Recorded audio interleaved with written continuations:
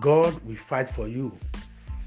In the book of Joshua, chapter number 23, and verse number 10 says, 1 man of you shall chase 1,000, and for the Lord your God, he it is that fight for you, and he hath promised you.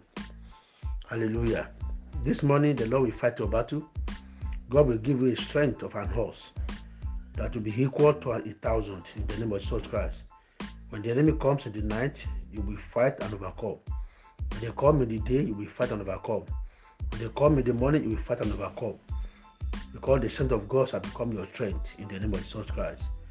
God of heaven will fight your battle and give you total victory. Victory in the visible and victory in the invisible. So shall it be for you in the name of Jesus Christ. Today I lift up my hand and I prophesy to your life that we know no failure any longer. We will not know defeat any longer in the name of Jesus Christ. We will not be a victim of the plans of the enemy. The finger of the enemy will not be able to perform their enterprise in your life in Jesus' name. Go ahead and succeed today and be victorious all around. In Jesus' mighty name. Amen.